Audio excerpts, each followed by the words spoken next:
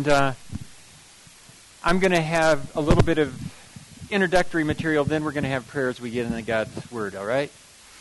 I do a presentation on Daniel 11. As many of you know, Daniel 11 has kind of been the territory of I don't know.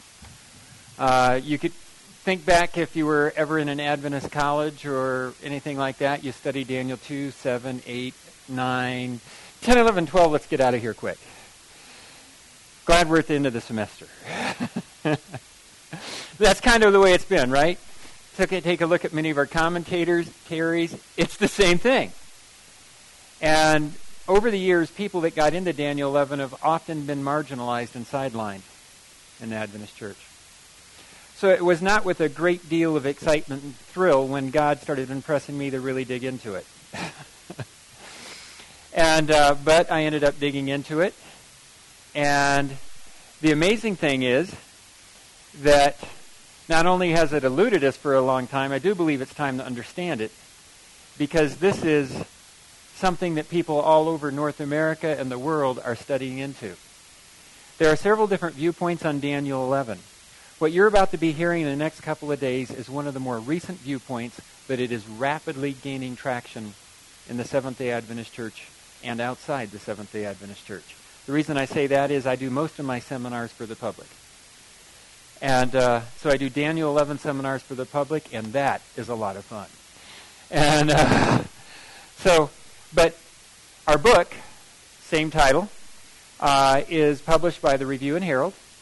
And let me just say this. This was an ad that ran in Ministry Magazine, and it's about to run again for another couple of months. That ought to tell you that this is not exactly marginalized this time, Daniel 11. I'm employed by the Idaho Conference of Seventh-day Adventists to present prophecy seminars full-time, and the seminar I'm supposed to be presenting full-time is on Daniel 11. And I've been given freedom to go anywhere in the world. Believe it or not, I do not have to ask my conference permission to work outside my conference. That's assumed. If they want to know where I am, they go to my website and take a look, because it will tell them where I'm going to be. You can do the same. And the reason they give me that freedom is they put exactly zero money into my budget. They believe in what we do, but they didn't have enough money to support it that way. And so they said, well, Tim, if you're willing to take the risk, we will keep you as an employee, because I was pastoring in the conference, and we'll let you go full-time as long as you raise enough money to pay all your expenses. And so I'm the only pastor in the Idaho Conference that's not paid out of tithe money. I'm just paid out of offerings and evangelism or prophecy seminar fees that I charge all over as I travel. And so it's been a really neat deal, because the money comes from all over. They figured the ministry should be going all over, right? So I never knew Idaho was going to be the springboard to take a message all over the world. So anyway, the Review and Herald, let me just pop this next one up, published our book on Daniel 11, Islam and Christianity and Prophecy. It was just reprinted. And so the ABC should have them when they get here. If they forget them, we have a few. And but this is all about Daniel 11, published by the Review and Herald. We also do a public 10-day seminar. And that's what we do, 13 to 15 of them a year. Between mid-September and mid-May, we get home 2 days every other week. And it's just we come home on a Monday, we leave on a Thursday, and every other Friday, we're starting a brand new seminar somewhere. And and we get secular people. We get occasional Muslims coming in. We get Christians of all stripes coming in. We've had military intelligence, FBI, Homeland Security, State Department, military. They tell me some of those folks come in and say, we have both personal and professional reasons to be here. The most interesting one was the long discussion I had with a high-ranking military intelligence officer after a seminar. By the way, how many of our prophecy seminars get those kind of people attending to figure out what's going on? So that's the kind of stuff you're in for in this seminar. And so we also do camp meetings and a 3-hour, what we often call an Adventist version. And the reason it's an Adventist version is because we condense it so much that if somebody doesn't have a good understanding of prophecy like most Adventists have, it's just blowing right by them. On our 10-day public seminar, we keep getting accused of giving people a drink with a fire hose. And we're only studying one chapter in detail. And we have a website, islamandchristianity.org. Now, folks, if you get excited about what you're going to see here, you have a choice. You can buy the public seminar DVDs from the ABC, or you can go to our website and watch it for free.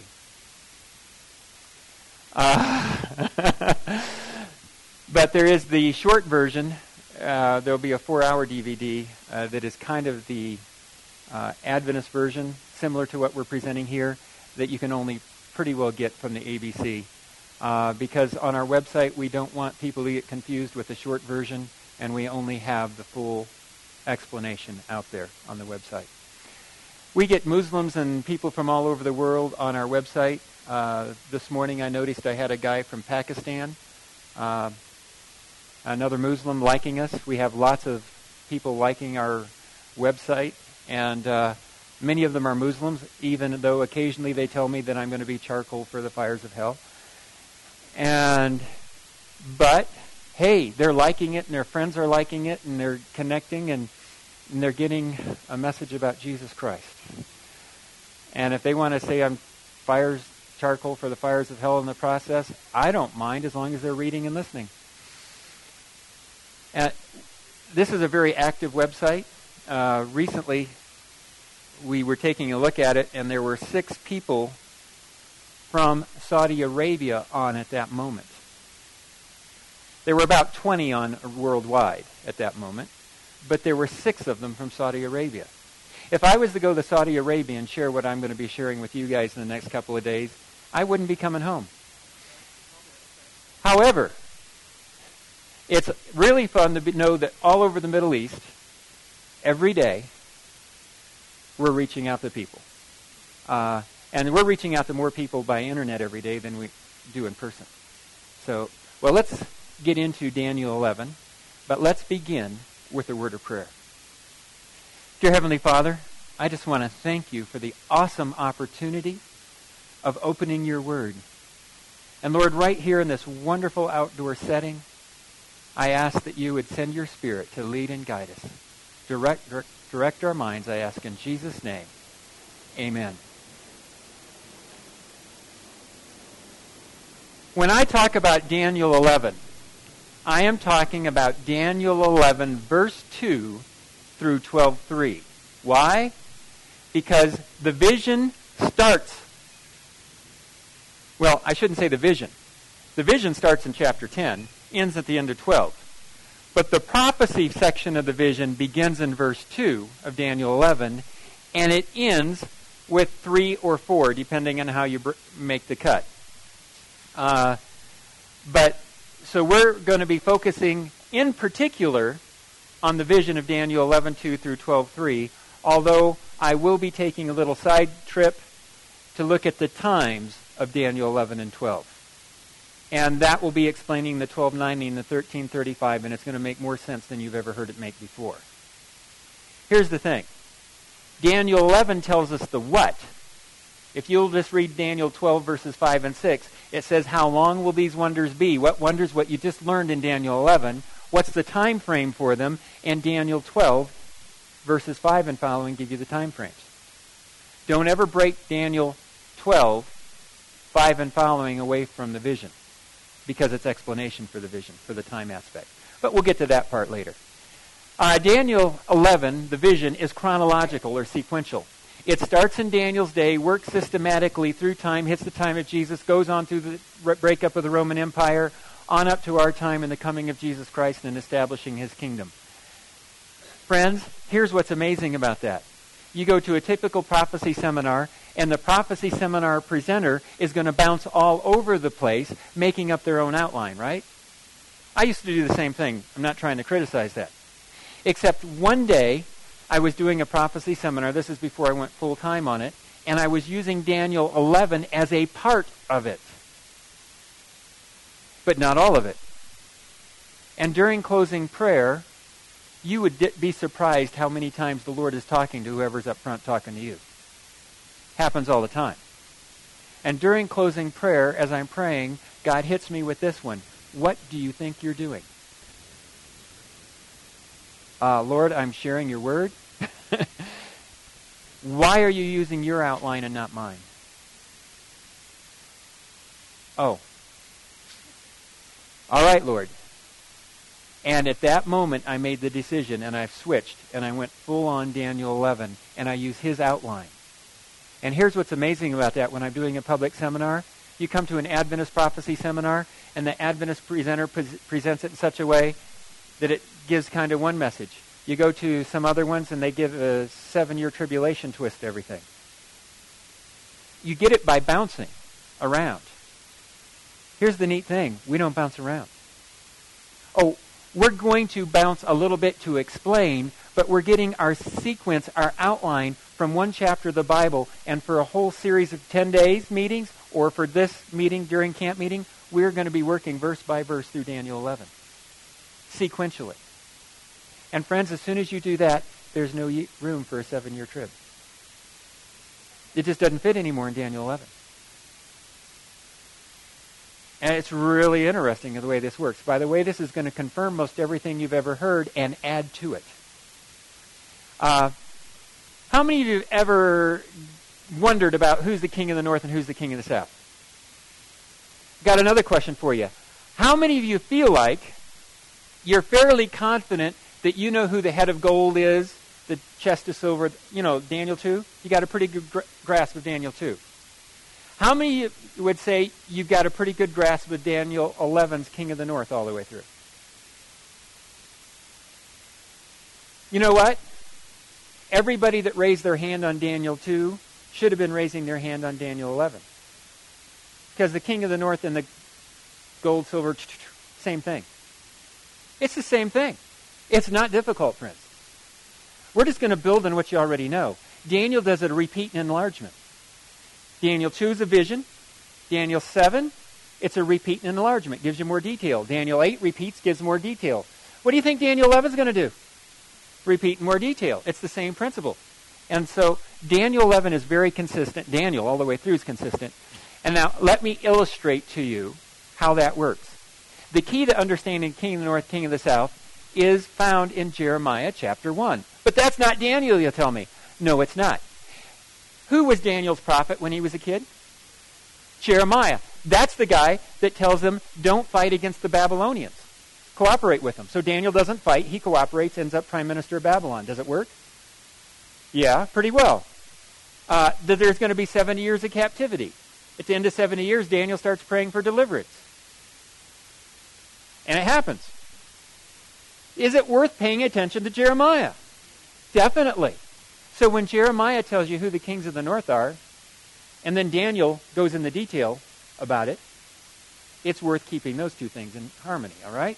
Here's what Jeremiah says. And you can read the context. It's more than just this. It starts in verse 13. But for behold, I am calling all the families of the kingdoms of the north, says the Lord. They shall come, and each one set his throne at the entrance of the gates of Jerusalem. Whoa. Jeremiah is talking about the Babylonian captivity, right? And they're going to be attacked.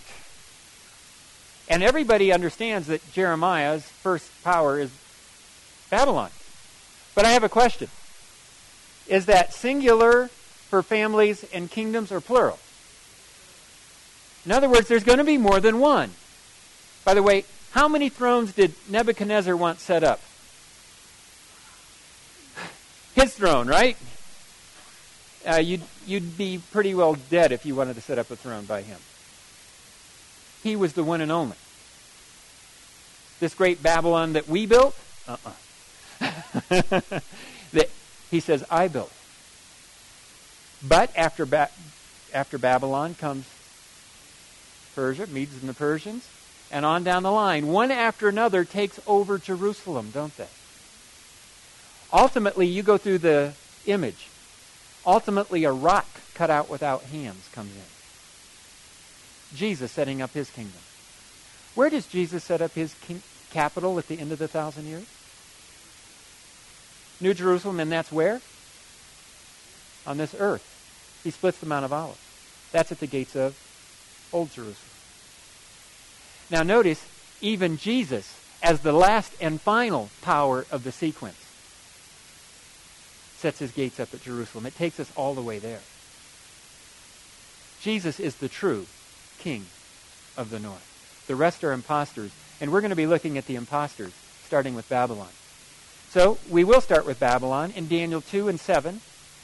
He starts with Babylon. In chapters 8 and 11, he skips Babylon because Babylon had already passed off the scene by the time Daniel writes 8 and 11. I heard somebody a bit ago talk about Babylon. The head of gold, lion's wings, but they're not from the north, they're from the east.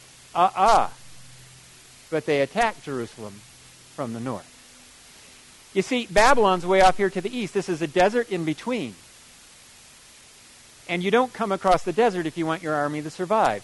So what do? You go up the river valleys and drop down on Jerusalem from the north. So if you're a guard in Judea, which direction are the Babylonians attacking you from? The north. You see, the key for who the king of the north is not whose capital is north, it's which direction are they attacking from. And the king of the north will always attack, in this case, from the north. So let's keep looking. The next power we find listed by name in Daniel 11, verse 2. But now I will tell you the truth. Behold, 3 more kings will arise in Persia, and the 4th shall be far richer than them all. By his strength, through his riches, he shall stir up all against the realm of Greece. Now, here is a really important key to understanding Daniel chapter 11. Persia represents Persia. Greece represents Greece. You're going, uh-huh. No, that's huge. Because we have all kinds of commentators who try and make what Daniel says in Daniel 11 mean other things. By the end of the chapter, he's going to be talking about Egypt, Edom, Moab, Ammon, Libya, Ethiopia. If in the beginning of the prophecy, Persia means Persia and Greece means Greece, unless you have a very clear indicator in the prophecy to change your techniques or your principles of understanding partway through, you're going to mess things up. And so we're simply going to take it as it reads. How about that? Now, somebody says, but Babylon doesn't mean Babylon in Revelation. It doesn't. But Daniel 11, if you may have noticed, is Daniel, not Revelation. Here's the key. In Daniel, every place name means what it says it does all the way through the book. Once you get the Revelation, there is one place name that means what it says. Patmos. John was a prisoner and was in vision on the Isle of Patmos. Once the vision hits, every place name has a symbolic application. Every one of them. So question, is Daniel 11 in the book of Daniel or Revelation? Pretty simple stuff, right? So you use Daniel's geopolitical means what it says it means in Daniel, and you use Revelation's symbolic, because in verse 1 of Daniel it says it was signified or put in symbolic form. So you just use Revelation's principles in Revelations, Daniel's principles in Daniel, and you won't get confused. You mix them, you bring in confusion. All right, so we have the 4th king, happens to be Xerxes the Great, and he's going to go off and attack Greece. But first, let's take a look at something. Persia. We have the Medes and the Persians, the chest of silver and the bear. Now they come from way out here east, but they come in and occupy Jerusalem from the north for the same reasons, as this is desert. Jeremiah 50 verse 9, if you want to look that up later, you're going to find out that he calls them, the Medes and the Persians, an assembly of great nations from the north. So Jeremiah himself tags Medes and the Persians as the next king of the north. All right? And it's in the same line as all Daniel's prophecies. So it fits. Now, the next key. Xerxes the Great attacks Greece, and he fails to win. He's a very rich powerful ruler. But when he gathers all these forces, he attacks, he fails to win, he comes back to Persia. He is not, there are 12 more Persian kings after him. Greece has not attacked the capital of Persia. Not yet. That's not going to fall until the times of Alexander the Great. But the key is, once the current king of the north, in this case Persia, attacks the rising king of the north, in this case Greece, fails to win, you don't worry about the last part of the Persians, the last 12 kings. You totally ignore them, and you jump ahead to the first great king of Greece, which is Alexander the Great. The prophecy has no time for failing superpowers. It only focuses on powerful superpowers. Now that's huge, because it happens that same way every time throughout the rest of the book of Daniel, right up to the setting up of God's kingdom. Works the same way. So, 2 keys so far. It means what it says it means. And the king of the north transitions when the current king of the north attacks the rising king of the north and fails to win. So let's take a look. After Xerxes the Great attacks, he loses to Greece. Then verses 2 through 4 are about Greece. Then a mighty king shall arise who shall rule with great dominion and do according to his will. Everybody, at least almost everybody, assumes and believes, and I agree, this is talking about Alexander the Great. It's exactly parallel to Daniel chapter 7 and 8. No question here. We have Alexander the Great. And when he's arisen, his kingdom shall be broken up and divided to the 4 winds of heaven. Let's see. In Daniel 7, 4 heads on the leopard. Daniel 8, 4 horns. 4 winds in Daniel 11. It's got a 4-way division. But not among his posterity, nor according to his dominion with which he ruled. All right. And for his kingdom shall be uprooted even for others besides these. Alexander's heir that is born really late in the process does not get any of this. The kingdom breaks up into multiple pieces, eventually settling in the 4 primary parts. Hey, that actually matches Bible prophecy, doesn't it? And so we have Greece. Which way does Greece occupy Jerusalem from? They come in from the north. I'm glad you can at least see the outlines in the maps. You're going to have to use some imagination, which is not a bad thing. It might make it sink deeper into your heads. And so they come in from the north. And so you can see kind of this reddish territory. That's the Greek Empire. And so they come in from the north. And then in verses 5 through 19, we have the broken Greek Empire with a king of the north and a king of the... Now, this is the first time we have a king of the south in the prophecy. There are only 2 sections of history that there are a king of the south involved. One is during the divided Greek Empire, and the other is the divided Roman Empire. So when an empire divides, you have a north and a south. Now, the prophecy, it tells us in Daniel 12, verse 4, will be understood at the time of the end. If it's not going to be understood till the time of the end, why does he take verses 5 through 19 to explain stuff that's way back in history by the time we get to the time of the end? Simple explanation. It gives us practice. We can take a look at whatever we're using for keys or principles to understand rules of interpretation, to understand Daniel's prophecy, and we can compare it to the history of this time period. If your rules of interpretation don't work here, they won't work at the end. This is kind of your cheat sheet, your practice set of problems for the end time. Now, I am not going to go through the detail, and there's a really simple reason why. If you can think back to when you were in high school, how many of you had history as your favorite class in high school? Take a quick look around. Keep your hands up there for a moment. Is this a large majority?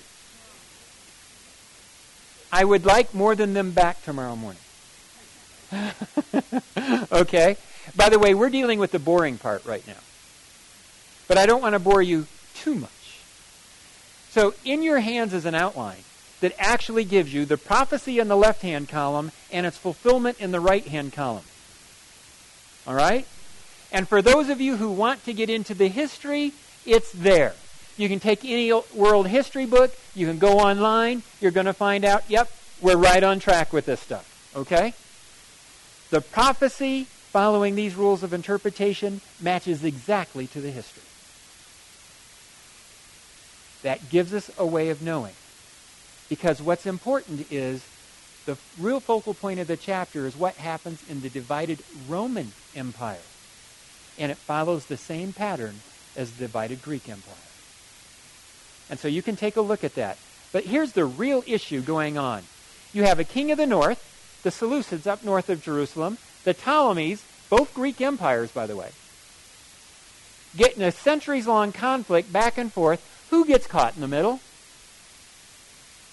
Okay, think about your neighborhood at home. If your neighbor to the south set up a machine gun pointing out a window, and your neighbor to the south sent a machine gun pointed out their window, and your house is in the middle, and they start shooting at each other, is this going to be something that you really enjoy? Your house starts getting riddled with holes, family members start getting killed. That is exactly what's happening to Israel and Judea and Jerusalem during this time period. It was not fun to get caught in the middle. God's people get caught where? Are you God's people? Have you ever felt like you've been caught in the middle? From this point on, God's people are caught in the middle. And if you follow God, you too are caught in the middle. And you will be amazed by the end of the prophecy at just how caught in the middle you are. But good news. Daniel 12 is all about how God delivers his people caught in the middle. The people on both sides go into self-destruct modes. They go down. The people in the middle survive. Where do you want to be? Right in the middle. Even though it's a rather hot spot for a long time.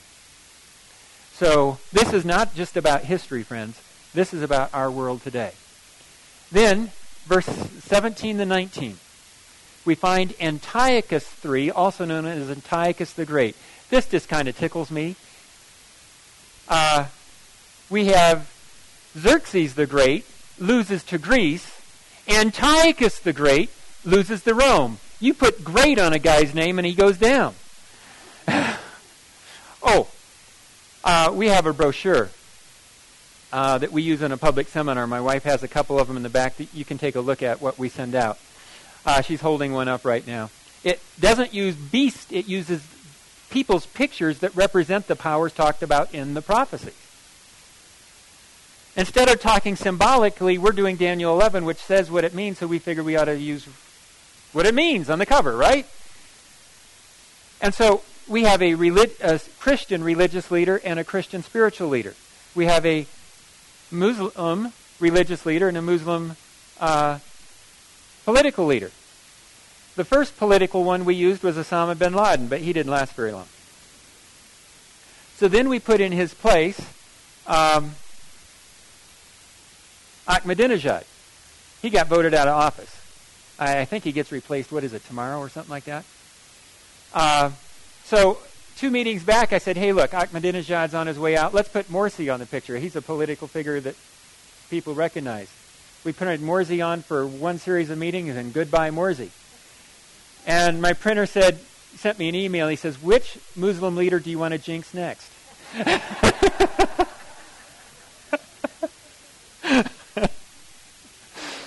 I am still trying to decide which one I want to put on the cover next. But anyway, Antiochus the Great, he decides that he wants to retake the whole Greek Empire, as in as the area ruled by Alexander the Great. But you have it broken into 4 major pieces, right? But the 2 primary pieces are the Seleucids and the Ptolemies. But they've been really fighting with each other. If he could get both militaries without fighting a war to take over and just unite the militaries, he could have a powerful military and nobody could stop him. So he goes into a plan. His daughter, Cleopatra, and you're thinking Mark Antony Cleopatra? No, this is Cleopatra 1. You're thinking number 7. Okay? Number 1 was not that many years earlier, by the way.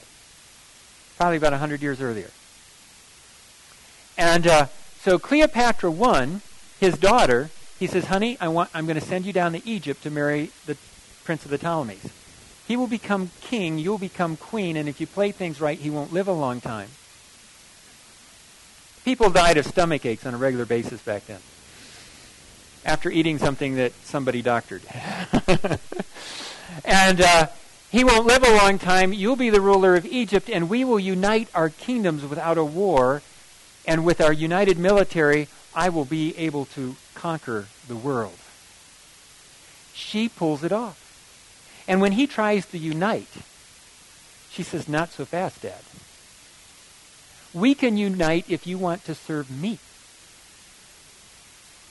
She's just like him. Wonder where she learned that from. And so she says, we can unite. He says, no. And so instead of attacking his daughter, Rome is starting to gain strength off to his west.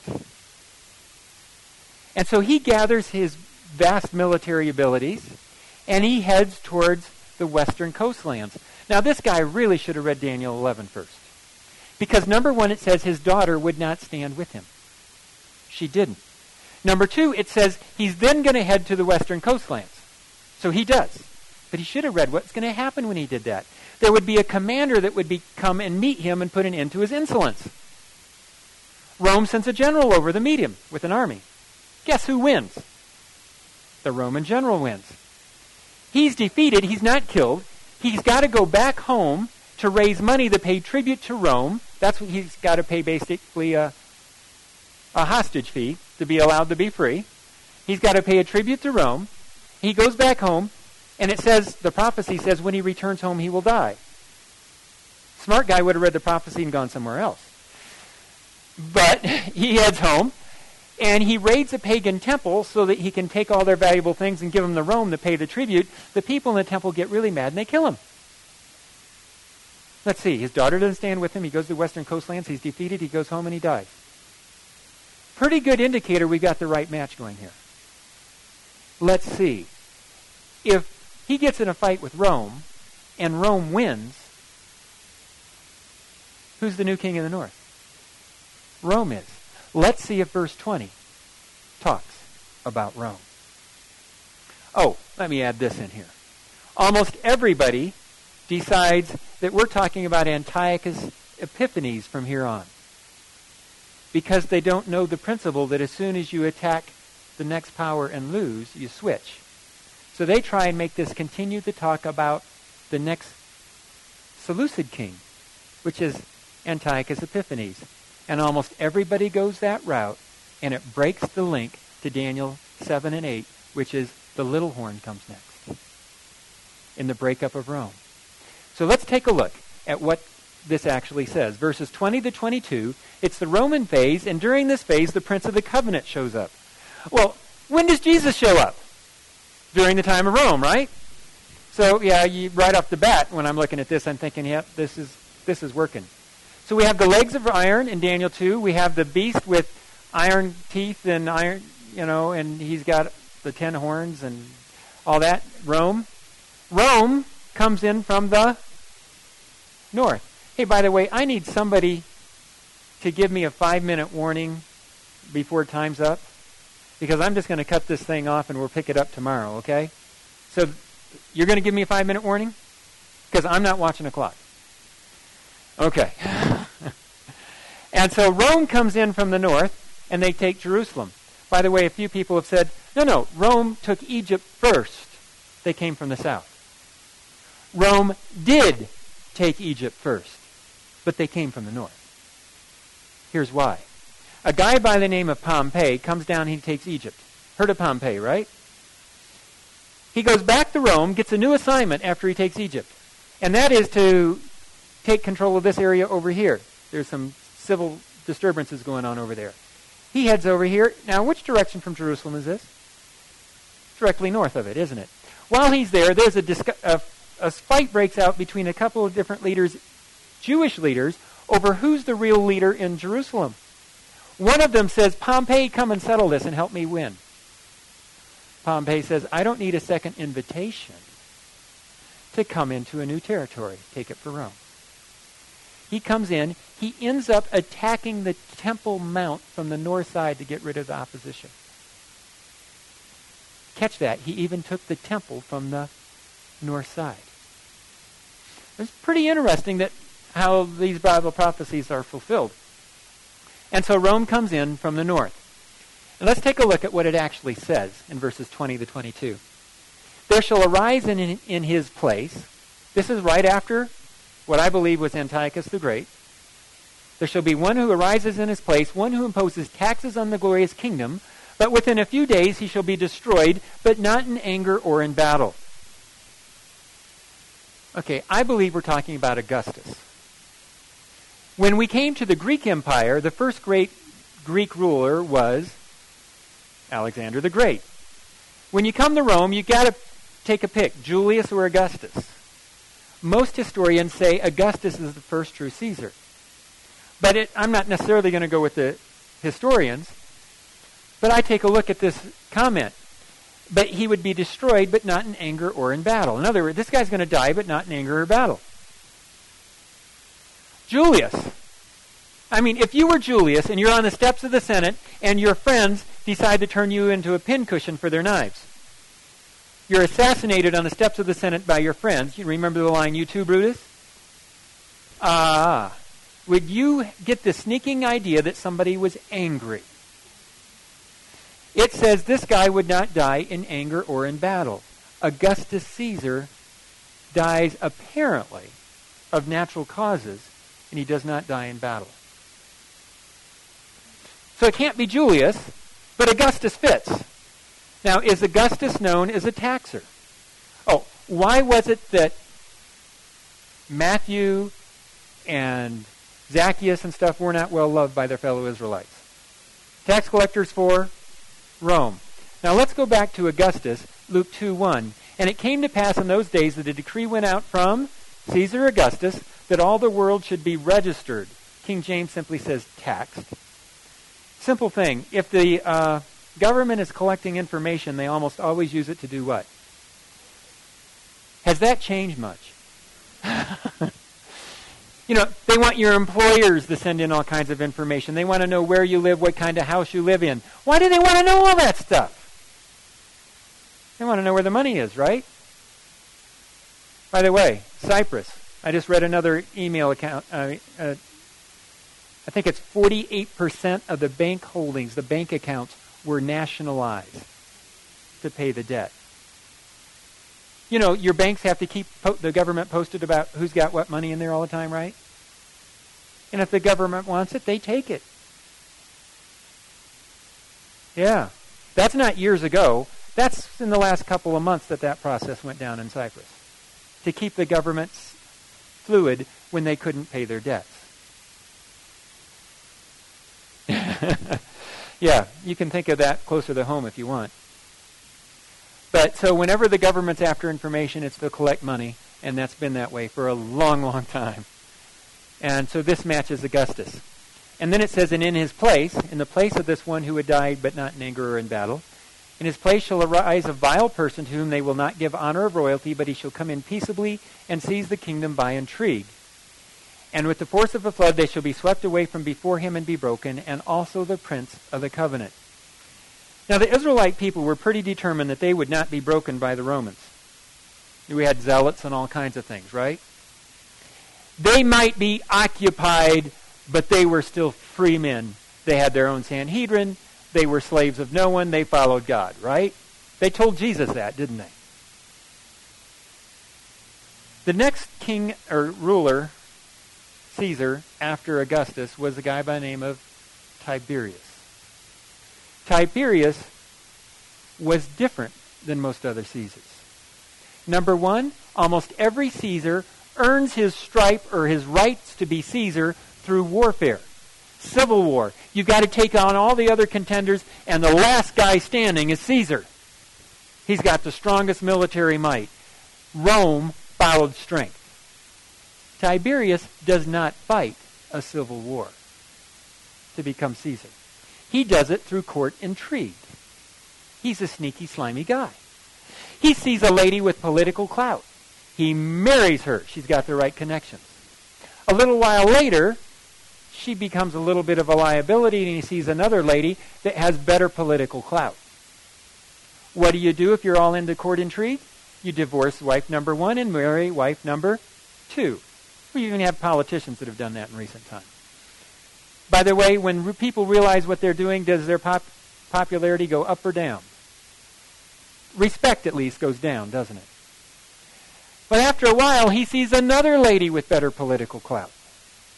So he divorces number two and marries number one all over again, because she'd changed in her standing. Oh, boy. This is the guy that becomes Caesar after Augustus. And during his time period, it says, the people would be broken, and so would the Prince of the Covenant. And in a flood of emotion during the trial of Jesus, the leaders of Israel say, we have no king but... And then Jesus, the Prince of the Covenant, is broken. All in order as Daniel 11 lays it out. Daniel 11 doesn't miss, just as it's written. And it's really amazing. Now, as I go through Daniel 11, I'm going to take some slight detours. Here's what I tell people in a 10-day series. Daniel 11 is a series of very cryptic statements. They're very short.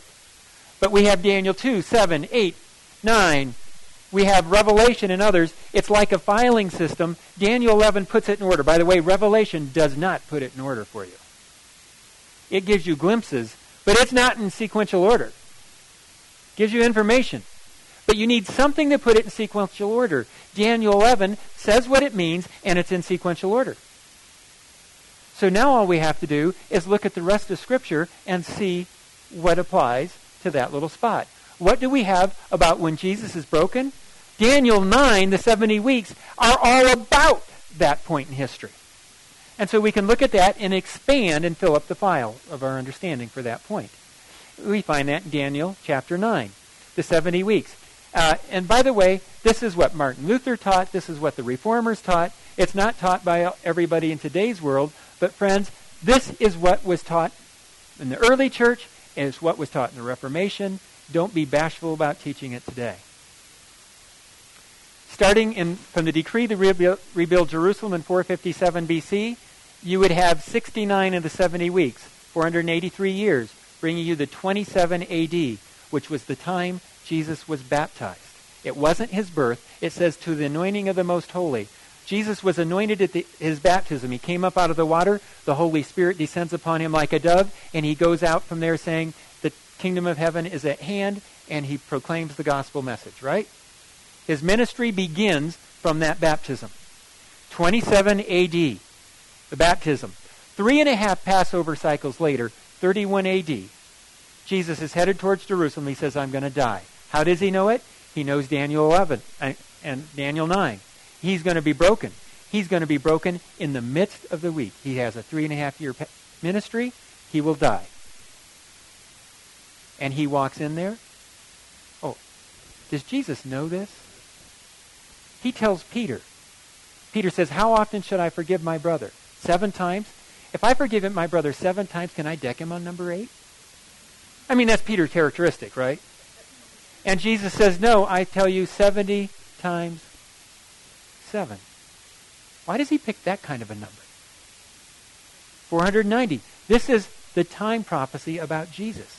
Earlier in his ministry, he goes in to raise Lazarus from the dead, and they say, but if you go there, they're going to kill you. And he says, my time has not yet come. When they're threatening to kill Jesus, he says, my time has not yet come, and he goes right into Jerusalem. Later, he says, I'm going to die. They're coming towards Jerusalem. Everybody's proclaiming him king. He says, no, I'm going to die. Jesus isn't going by what's happening, current events on the street. He's going by the prophecy. Friends, we need to start paying more attention to prophecy than current events. And so Jesus dies on the cross in the midst of the week. And the prophecy said it was to do away with sin and bring in everlasting righteousness. Did he not do that at the cross? Definitely does. And then the gospel goes to the Gentile world in 34 AD. By the way, after that point, anyone who accepts Jesus Christ as Lord and Savior is an Israelite. They're added to Israel. Point blank in Ephesians 2, it says that you are a citizen of the Commonwealth of Israel if you accept Jesus Christ. And so now the Gospels are added into Israel. The Gentiles are added in, sorry. Got a picture of Jesus kind of sort of on the screen. Here's my point that I want to make with this picture. Daniel 11 is really focusing on Jesus Christ. Verse 22 is where Jesus is broken. There are 45 verses in Daniel 11 in the conflict stage. The rescue stage is 12:1 and following when Jesus rescues his people. But in the conflict, there are 45 verses. Jesus dies in verse 22. Where about is that out of 45? Right in the middle. Friends, God's people get caught in the middle, but so does Jesus. He gets caught in the middle for us. Isn't that neat? Here's what you need to know. You could know everything there is to know about Bible prophecy, and if you don't know Jesus, you've blown it. Because if you know all about Bible prophecy, even if you knew the day of his return, which he says you're not going to know, even if you could go that far and you didn't know Jesus when Jesus is coming, are you going to be happy or sad if you don't know him? Very sad. You're going to call for the rocks and mountains to fall on you. But if you don't know much at all about Bible prophecy, but you love Jesus and he's forgiven you, and here comes Jesus, you're going to be excited. You're going to be praising the Lord. So which is more important, knowing prophecy or knowing Jesus? Friends, there is no question knowing Jesus is number one. It's about Jesus. However, the best way of doing it is to know Jesus, one, and know Bible prophecy, too, so that you don't have to get deceived by anything, right? And so you can know where you stand. Oh, it is so thrilling to know that Jesus is coming. And by the time you get through with this seminar, you're going to have a new understanding of how close we could be to the coming of Jesus Christ. Now, we have people, one lady was priceless. She walked up to me towards the end of a seminar, this was one of our 10-day seminars, and she said, "Pastor, I slept all night last night." I said, "Oh, that's nice." She said, "No, I slept all night last night." I said, "I'm thinking this is supposed to be important. Why is this important?" I'm, just asking her. She says, "I haven't slept all night for years." She says, "I've been living in fear. But now that I understand the prophecy and I'm trusting Jesus with what's coming, I'm not afraid anymore." Friends, if you're trusting Jesus, one, and then understanding prophecy, prophecy will be encouraging. It won't be scary. Because as you see the world coming apart, instead of going, "Oh, the world's falling apart," it's, "Jesus is coming, Jesus is coming." Big difference in the attitude. You've got to trust Jesus, or prophecy is a scary thing. By the way, don't raise your hands on this one.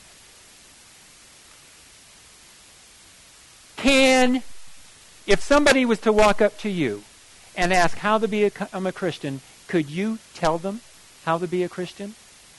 If you cannot, if you are not ready at the drop of a hat to tell somebody how to become a Christian, I'm going to make a challenging statement to you. You may not, and you probably aren't really a Christian. Because if you really are a Christian, you could tell somebody how to be one. If you can't tell somebody how to be one, how do you know you're one? Just a thought. If that's a challenging statement for you, I invite you to make sure you go to our website or talk to me privately. I'll take care of that too. Or take a look in our book. There's a gospel presentation in all those places. And it will show you how to give a gospel presentation. And you memorize it, and you put it into your mind, and you make sure you've accepted Jesus Christ yourself. Why do I have strong feelings on that? I was raised in a Christian home. And I thought I was a Christian until somebody asked me if I could tell somebody else how to become a Christian. And I wasn't quite so sure, so I took notes on how to explain it to somebody else. And I went home and I studied those notes during the next week. And before that week was over, I was able to lead somebody else to Jesus Christ. It was me. I've been addicted to it ever since. Friends, when you know Jesus, it takes away the fear. In the afternoon, I'm going to do a series, Surviving and Thriving in Troubled Times. There are things I've been through in life that I would not even want to attempt without Jesus Christ. I wouldn't want to attempt any day without Jesus Christ. But I've had a 21-year-old daughter die in my arms. I've had all kinds of stuff happen. And it's all about Jesus that gets you through it. Whatever the troubles are. And so, by the way, the afternoon seminar is totally different than this morning one. This one is taking Daniel 11. We're going to work through it. The afternoon is still based on Daniel without really quoting much of Daniel at all. Here's why. In Daniel, you have all these prophecies, right? But interlaced between the prophecies are stories. The prophecies tell you the what. The stories tell you the how. And so in the afternoon, I'm going to tell you stories that tell you the how. All right? By the way, what did Jesus do to tell people how to live? I figured if he can do it, I can. He's my hero. Daniel 11, 23 to 24. At this point, Rome attacks Jesus on the cross, right? Who won that conflict? Well, at the cross, it looks like Rome wins. And they give 100 Roman soldiers an really easy weekend duty. Keep a dead man dead for 3 days. 100 soldiers to keep a dead man dead. Could you just picture what they're going to be saying to each other? Well, if he gets up, which one of us stabs him and puts him back down? This is insanity. But hey, if they want to pay us to sit here in the cemetery and keep a dead man dead for 3 days, okay. Before the weekend's over. They're coming to the priest and the Pilate. They're what's wrong? He's not dead. What do you mean he's not dead? You couldn't keep him dead. We were standing guard. And there was this flash of light. This angel thing or whatever it is shows up. The stone just poof, flies away. We fall over like we're dead men. Only it's worse. It was like a bad dream. We could see what was happening, but we couldn't move a muscle. You ever had one of those kind of dreams? I've had a couple of those. That's not fun to have those kind of dreams. But that's what they're having in real life. And they're laying there. They can't move a muscle. Scared stiff. That matches them. And Jesus walks out. Well, where did Jesus go? We don't know. We couldn't move a muscle. He just walked past us. You sure he's not? Yeah, we looked. We've got a problem. At this point, who's won the conflict? Jesus or Rome? Isn't that good news? Jesus wins. Always does. The current king of the north has attacked a rising king of the north and failed to win. We should have a change happening here, and we do. From this point on, we have Christianity coming in. It starts out with a small number and peaceable, but it comes in with deceit in a little bit. Now, when Christianity becomes powerful, it is when Constantine becomes a Christian. And all of a sudden, the religious leaders don't need to hide to avoid becoming martyrs. They can now step out in the open and they have political power. What does power do? An absolute power absolutely corrupts. So the prophecy says, when a league is made with him, he will act deceitfully. At the time the papacy comes out in the open, Christianity, what happens? Constantine moves off to Constantinople. It leaves the Pope in charge in Rome. And we have a document that shows up called the Donation of Constantine. Google the Donation of Constantine, and what do you find out? It is a forgery. Let's see. If you use a forgery to prove your power, are you not coming in with? So when the league is made with them, the rising king of the north becomes deceitful. Christianity starts small and good, and it becomes deceitful when a league is made. Matching the history right on. And so as we head towards the breakup of Rome, in Daniel 7 and 8, we have the horns come out and then a little horn. In Daniel 11, as we head to the breakup of Rome, we have the king of the north emerge with deceit. We now have Christian Europe, papal Christianity, or the Holy Roman Empire. Now, be really, really careful at this point that you're not religious bigots. Because there are people that have understood this who think that all Roman Catholics are lost. They are not. I am expecting more formerly Roman Catholic people in heaven than from any other denomination. Why? Well, they've been around for centuries, millennia. They have been around in larger numbers than any other. Even if they had a smaller percentage of true converted Christians within their number, they're still going to have more people in heaven than anybody else. All right? But did you notice I said former Catholics? There's going to be former Catholics, former Baptists, former Adventists, former Pentecostal, former all kinds of stuff. Because in heaven, we're simply going to be God's kids. Isn't that going to be awesome stuff? Or it's not in separate neighborhoods. I'm looking forward to all kinds of those people. You know, it would just thrill my heart if I ended up with somebody like an Adolf Hitler as my neighbor.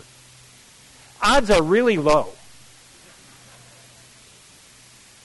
But we're not exactly positive what all went on in the last moments of that guy's life. Wouldn't it be awesome if he actually trusted Jesus Christ as his Lord and Savior in his last moment and realized he'd made a huge mess of things in the world? And if he really meant it, Jesus would forgive him, right?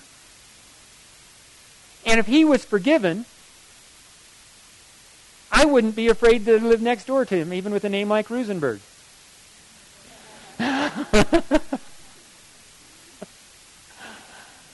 Oh well. No matter who your worst enemy is, if you trust Jesus Christ and they trust Jesus Christ, you'd be happy neighbors in heaven. Jesus changes everything. Jesus is a really neat guy, isn't he? Okay, so let's keep going. Now we have the divided Roman Empire with the little horn, papal-led Christianity. The king of the north at this stage is the same as the little horn. It's the same as the beast of Revelation. It's the same as the man of sin. It's really the same as Babylon in Revelation. Oh, here's an interesting thing.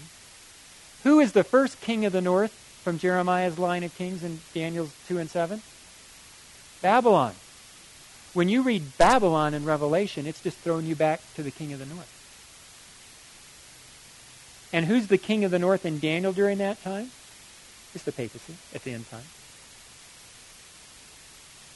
So just a really interesting tie in Revelation and Daniel there. And so we have these 10 horns and they break up. And papal-led Christianity, do they ever attack Jerusalem from the north? Anybody ever heard of the Crusades? Wave after wave of Crusades was the papacy attacking Jerusalem from the north. By the way, who's the antagonist from the south at this point? It's going to be Islam. From this time on, here's another key that you really ought to know. This is the most radical thing I'm going to say in the whole time I'm with you. At least according to theologians it is. From this time on, the king of the north is both geopolitical and spiritual, as are Israel and the king of the south. You're saying, what's so radical about that? In the Adventist church, years ago there was a guy by the name of Uriah Smith who said it was all literal. And he focused on Turkey. He didn't notice it was just which direction they were coming from. He was thinking who had their capital just north. And he thought and based on what he thought, the end of World War I was when Turkey was going to try and control the world and take over, and it didn't happen, did it? Well, then there was a guy by the name of Lewis Weir who says, well, all Bible prophecy principles are spiritual from the time of Jesus' death and following. There's nothing literal about them. And Hans Laurendell and others taught that. And if any of you went to the seminary in the last 40 or so years, probably, that's what you were taught. Well, I have a question. When Jesus talked about the fall of Jerusalem, was that only spiritual? 70 AD, is that before or after Jesus' death? Whoops. Not everything went spiritual after the death of Jesus, did it? As a matter of fact, when you're talking about Jerusalem, there was a literal fall of Jerusalem in 70 AD, but it prefigures the fall of Christianity, or what's going to happen to God's people at the end of time. In Daniel 11, whatever happened to Jerusalem is literal, but it also indicates what's going to happen to all those who are following Jesus Christ.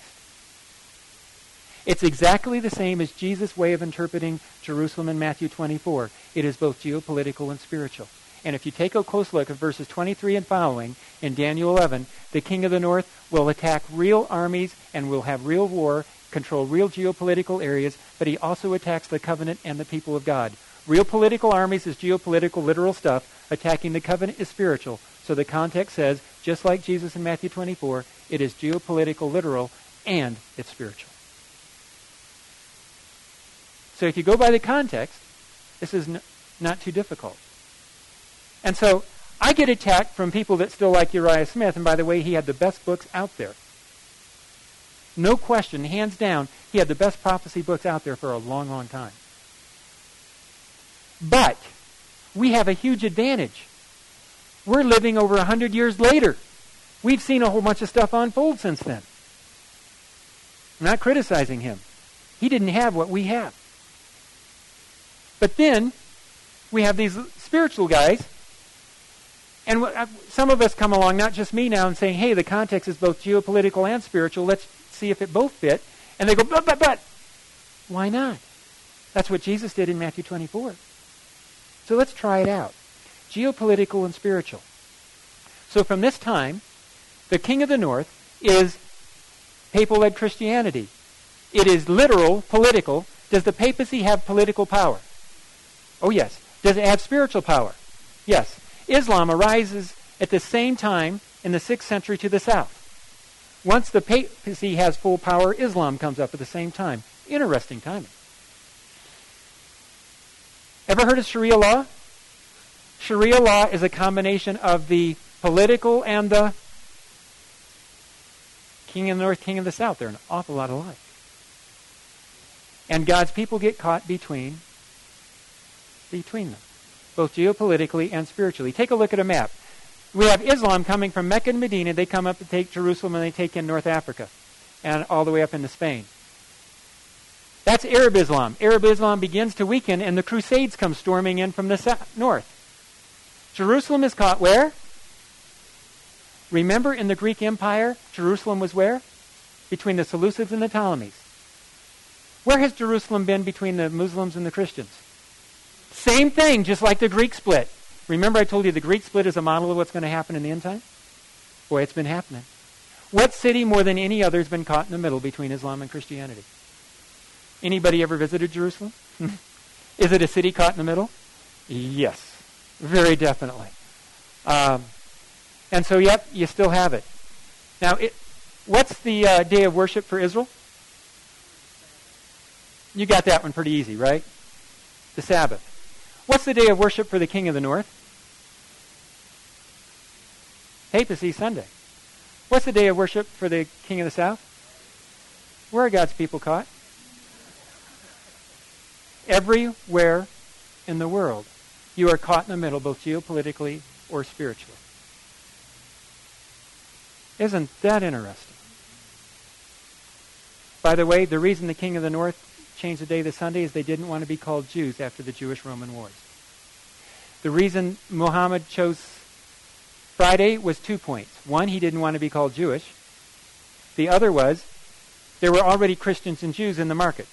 And so the Jews didn't show up on Sabbath. The Christians didn't show up Sabbath or Sunday because Christians were worshiping on both days at the time.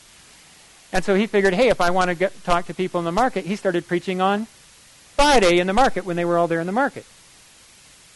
And it set up a tradition. By the way, watch what happens in the Islamic world on Friday. They go to the mosque, the religious leader hype them up. You get your most violent demonstrations on Friday evening and Saturday. Typically. Not always, but that's typically the way it goes. And so, yep, God's people are caught in the middle. Jerusalem is caught, so are God's people of faith everywhere in the world. Now you take a look. Oh, man, you can't see this one. Let me back up to this for a moment. This dark, the red area around here, the Roman Empire. Friends, if you just take the Roman Empire, draw a line through it, north and south, the Christians get the north side, the Muslims get the... Is that hard to do? We've been sweating it out. Who's the king of the north? Who's the king of the south? When all we have to do is look at a map, draw the line with Jerusalem in the middle, and it's really simple. It was always Jerusalem in the middle the whole way through the prophecy, so why wouldn't it be now? You see, what I'm telling you is if you let the prophecy speak for itself and don't change the rules partway through, this really is simple. 5 minutes. Okay, good deal. Thank you for doing that. So if we take a look at the world today, and it's hard to see, but here's Jerusalem, here's the Islamic world, that's predominantly south, that's today's world, and here's the Christian, so-called Christian European nations, and they're linked to the United States, both in culture and militarily through NATO. They're the Christian powers. Are they still north or south? And the Muslim world is still predominantly to the south. Wow. 14 centuries of conflict later, we still have north versus south. And then we have... Oh, I'm going to say one other thing here really quickly, and I will pick it up at this slide next time. People are always asking me, is the God of Christianity and the God of Islam the same? And they want me to say no. But Jesus tells me, by your fruits you shall know them, right? And so when I look at the history, and I look at their fruits, I ask which side acted like Jesus and loved their enemies during the Crusades or during the Ottomans or whatever.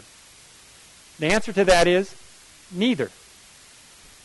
And so I come to this very simple conclusion. The majority of Christians and the majority of Muslims are serving the same false god of force, fear, and anger. Do it our way or else. A minority of Christians, you might call them a remnant. A minority of Christians have found the true God of love, truth, peace, and forgiveness. A minority of Muslims are in search of the true God of love, truth, peace, and forgiveness. So a majority of Christians and a majority of Muslims have the same false God, and a minority of Christians and a minority of Muslims have found or in search of the same true God. And I can back that one with historical fact. And multiple other ways. Let me throw out this challenge for you as I close. If you hate Muslims, you are likely to follow the false king of the north in the end time. Because Jesus said to love those who hate you, to love your enemies, to do good to them. And the challenge is in a world that is dividing ever more between radical Islam and Christianity. The challenge is to love. By the way, if the Christian world realized how bad it already was, it would be way worse. At this moment, every 5 minutes, a Christian is dying for their faith. And a majority of those are killed by Muslims. But every 5 minutes, another Christian dies for being a Christian. And there are multiple sources to prove that. That's the world that we live in. But friends, there have been millions of Christians. I mean, millions of people who were killed by people claiming to be Christians in the name of God, too. It goes both ways. So let's close with a word of prayer, and we probably are right about closing time, right? Dear Heavenly Father, I do thank you for your love for us. And help us to learn to be loving and kind to others as you are to us. Open our minds to your word. In Jesus' name, amen. Hey, from here...